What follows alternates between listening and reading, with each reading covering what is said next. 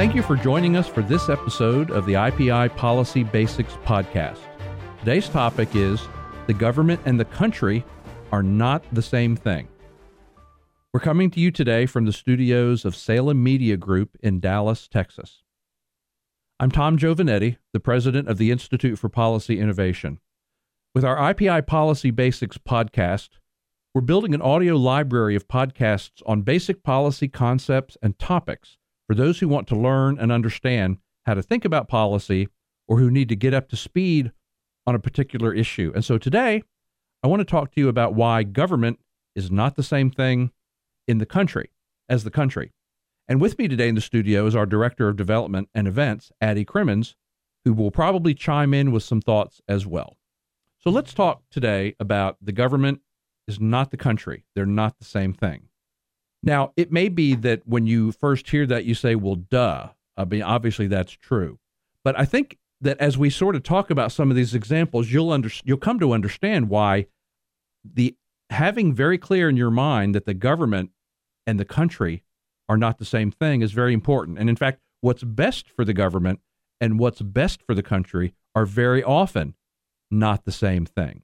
As Ronald Reagan put it in his first inaugural address, we are a country with a government, but the government and the country are not the same thing. The fact of the matter is that government is its own interest group. Government, the people who work for government, the people who work alongside government, the businesses who provide services to government, what is sometimes called the government class, has its own interests that it looks out for. And very often, the interests of the government and the government class are not the same as what's in the best interest of the country. But very often, when government is trying to solve its own problems or seek its own best interests, it presents those to the country in the guise of trying to help the country. But I have to say that after many years of paying attention to government policy, it seems that most of the time government is seeking to solve its own problems, not your problems. And very often, government tries to solve its problems at your expenses. Now, I want to talk about sort of three examples where this comes into very sharp relief. The first example is something that happened during the Obama administration. Now, during the Obama administration, the federal debt shot up dramatically. And part of that was because of the economic stimulus plan that was done at the beginning of the Obama administration that was an attempt to recover from the financial collapse of 2008. And some of it was just the Obama administration wanting to spend a lot of money on green energy subsidies and things like that. At some point, and this was, I think, late in President Obama's first term, the Treasury Department announced this very exciting thing called MyIRA, or MYRA. And the idea was that Americans are not saving enough money for retirement, and so we have come up with this wonderful solution. We're creating a new kind of an IRA that will help Americans save for their retirement. Now, folks like me who saw this announcement were kind of puzzled because it's like, we already have IRAs. We already have 401ks. We already have 403bs. We already have Keogh plans. We already have SEP IRAs. We already have all kinds of devices in the tax code that help people save for retirement. So why do we need another one of these devices? Well, it suddenly became obvious what was going on because when you got into the small print, when you got into the details of the MyIRA, the only thing you could invest in with your MyIRA was federal treasury notes. In other words, the only thing you could put in your MyIRA was federal debt. And this is an example of the government coming along and saying, I'm from the government and I'm here to help you. But what they're really trying to do is solve their own problem. So with the MYRA, what the Obama administration was trying to do was solve the federal government's debt problem. They knew that the debt was spiraling. They knew it was exploding.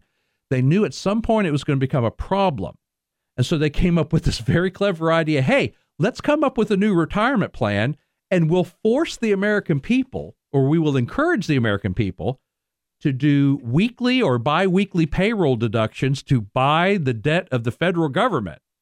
So we'll tell them we're trying to help them save for retirement, but really what we're trying to do is we're trying to get them to buy federal debt. So that's an example of the federal government trying to solve its own problem in the guise of trying to tell the American people that they're trying to help the American people's problem. But there's an even better example than the My IRA, and that is every time the federal government says, we have a proposal to solve Social Security's problems. Now, what is Social Security's problem? Social Security's problem is that the system is going bankrupt, that people are living longer than they used to because of advances in healthcare and demographic changes and things like that. The whole Social Security system was based on the fact that the average lifespan back in the 1940s was about 62 years of age, whereas today the average lifespan is between 78 and 82. And so the Social Security system is going broke. It's paying out more than it takes in. And depending on whether the economy is in recession or whether it's growing, the date changes. But the fact is that sometime within the next decade, the Social Security system is going to technically go bankrupt. It's going to have more money going out than it has coming in. So what does the federal government continually suggest as a solution to this problem? Well, they suggest things like raising the retirement age.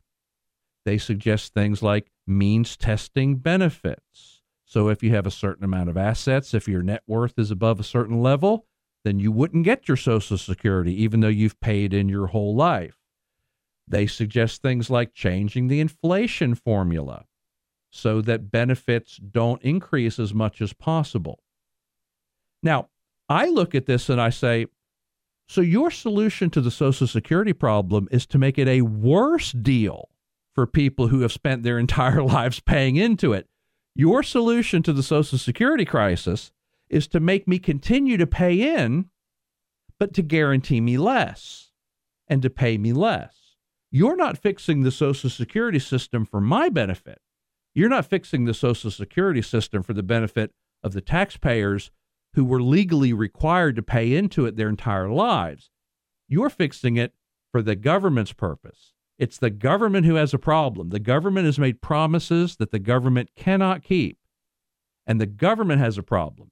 And their solution is not to make Social Security better for the taxpayers who have paid into it. Their solution is to make it a worse deal for the people who have paid into it. So Social Security is perhaps the most glaring example of what we're talking about here today, this idea that government is its own interest. It seeks to solve its own problems, not your problems. And very often, government seeks to solve its problems at your expense. Now, as an aside, we at IPI, for at least the last 15 years, have been promoting personal retirement accounts as a way to solve the Social Security problem. Our approach has been, let's make Social Security better. Let's make it a better deal for people who pay into it, not a worse deal. We can solve government's Social Security problem and also give retirees a better deal, a better rate of return, and more of their own money through personal retirement accounts. But the government, for some strange reason, shows very little interest in solving Social Security's problem for the people who pay into it. Its only interest seems to be, how do we solve the government's Social Security problem?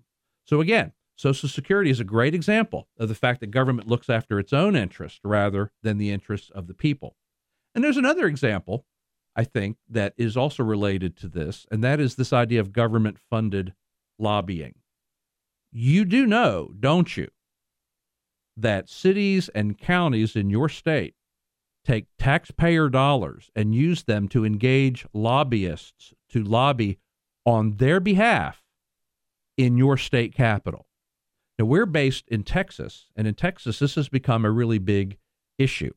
And it's one of the issues before the state legislature this year is putting a ban on taxpayer-funded lobbying. But this goes on in every state. Your cities, your counties, they engage lobbyists to go to the state capitol and to represent the interests not of the taxpayers, but of the cities and the counties themselves. Now, if you don't agree with my contention that governments are in and of themselves a special interest, then explain to me why governments engage lobbyists to lobby other levels of government. We think about businesses encouraging lobbyists. We think about wealthy individuals and businesses engaging lobbyists to go to Washington and to go to the state capitol to try to get them favors. Well, your cities and your counties do exactly the same thing. Your cities and your counties behave exactly like a special interest group who has contracted with one or more lobbyists in order to represent them at the state capitol. So those are just three examples to prove my assertion that government is its own special interest. The government is not the same thing as the country. And very often you will hear politicians use the federal government almost as a proxy for the country, almost as if what is in the government's best interest is in the country's best interest and vice versa. But what I hope you take from this today is that that is not the case. Tom, I want to ask a question. I think we've seen it laid out, some good examples of your assertion, but as conservatives, I think a lot of the time we're accused of being the party of no and just sort of shooting down ideas. And, you know, I wonder if, I think we're always trying to seek solutions that don't break down on a party line.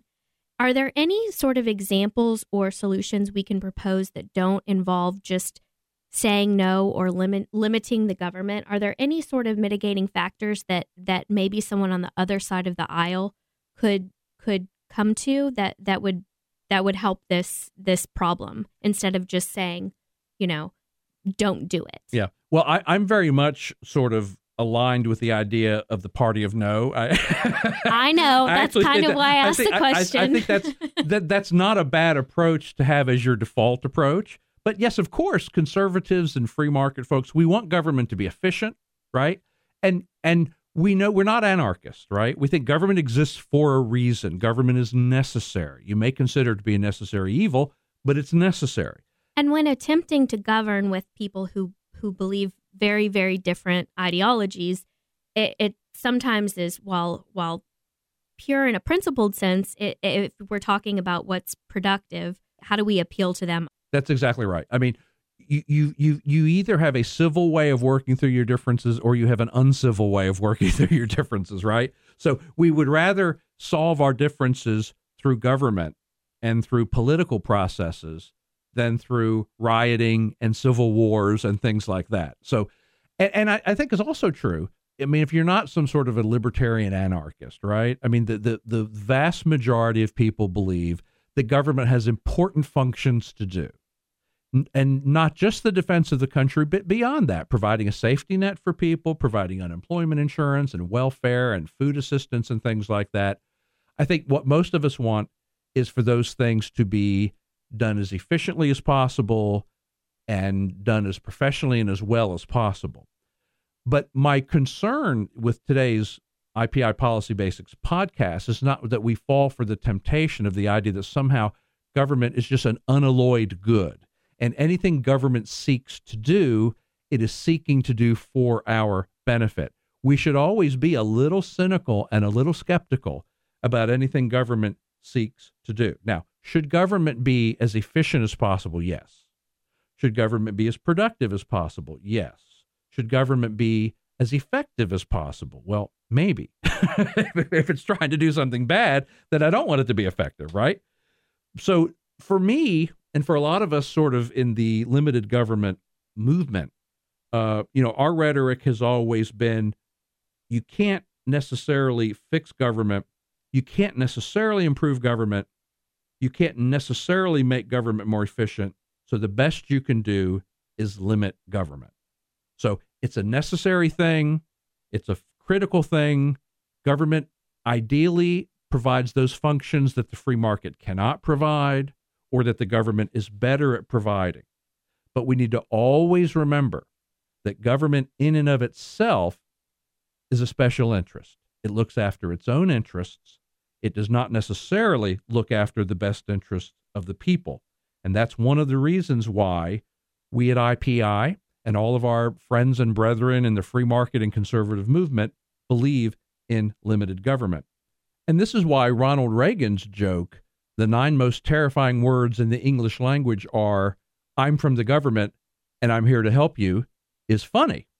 Okay? If the government was always here to help you, it wouldn't be a funny joke. The reason it's funny is that most of the time, when government claims to be here to help us, it's actually looking out to help itself rather than you.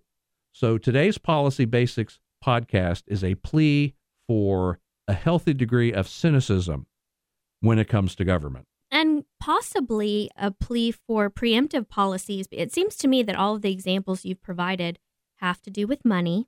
Money makes the world go round.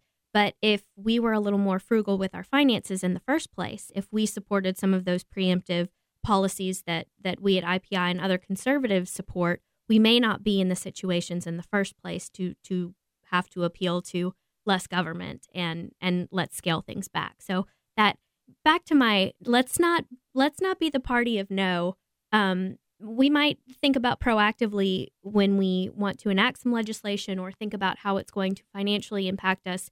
We might think about those things as well. Well, that's a great example of that, actually, is the deal that was arrived at between congressional Republicans and President Barack Obama that resulted in the sequester, right? I mean, that was government doing something, and it actually for several years had the effect of restraining spending increases, right? It's a bit of a funny story. We should probably just do a separate podcast just on that whole thing because it's a bit of a funny story because the Obama administration put out on the table the idea of restraining the growth of defense spending, thinking Republicans would never go for that. And in fact, Republicans did. They called us bluff. And we actually ended up with the first effective limitation on spending restraint really since World War II. And it really worked really well for several years.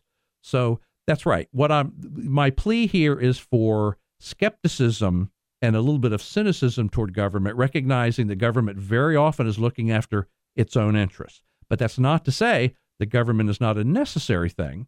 And it's not to say that we don't want government to be proactive and to be efficient and to be effective.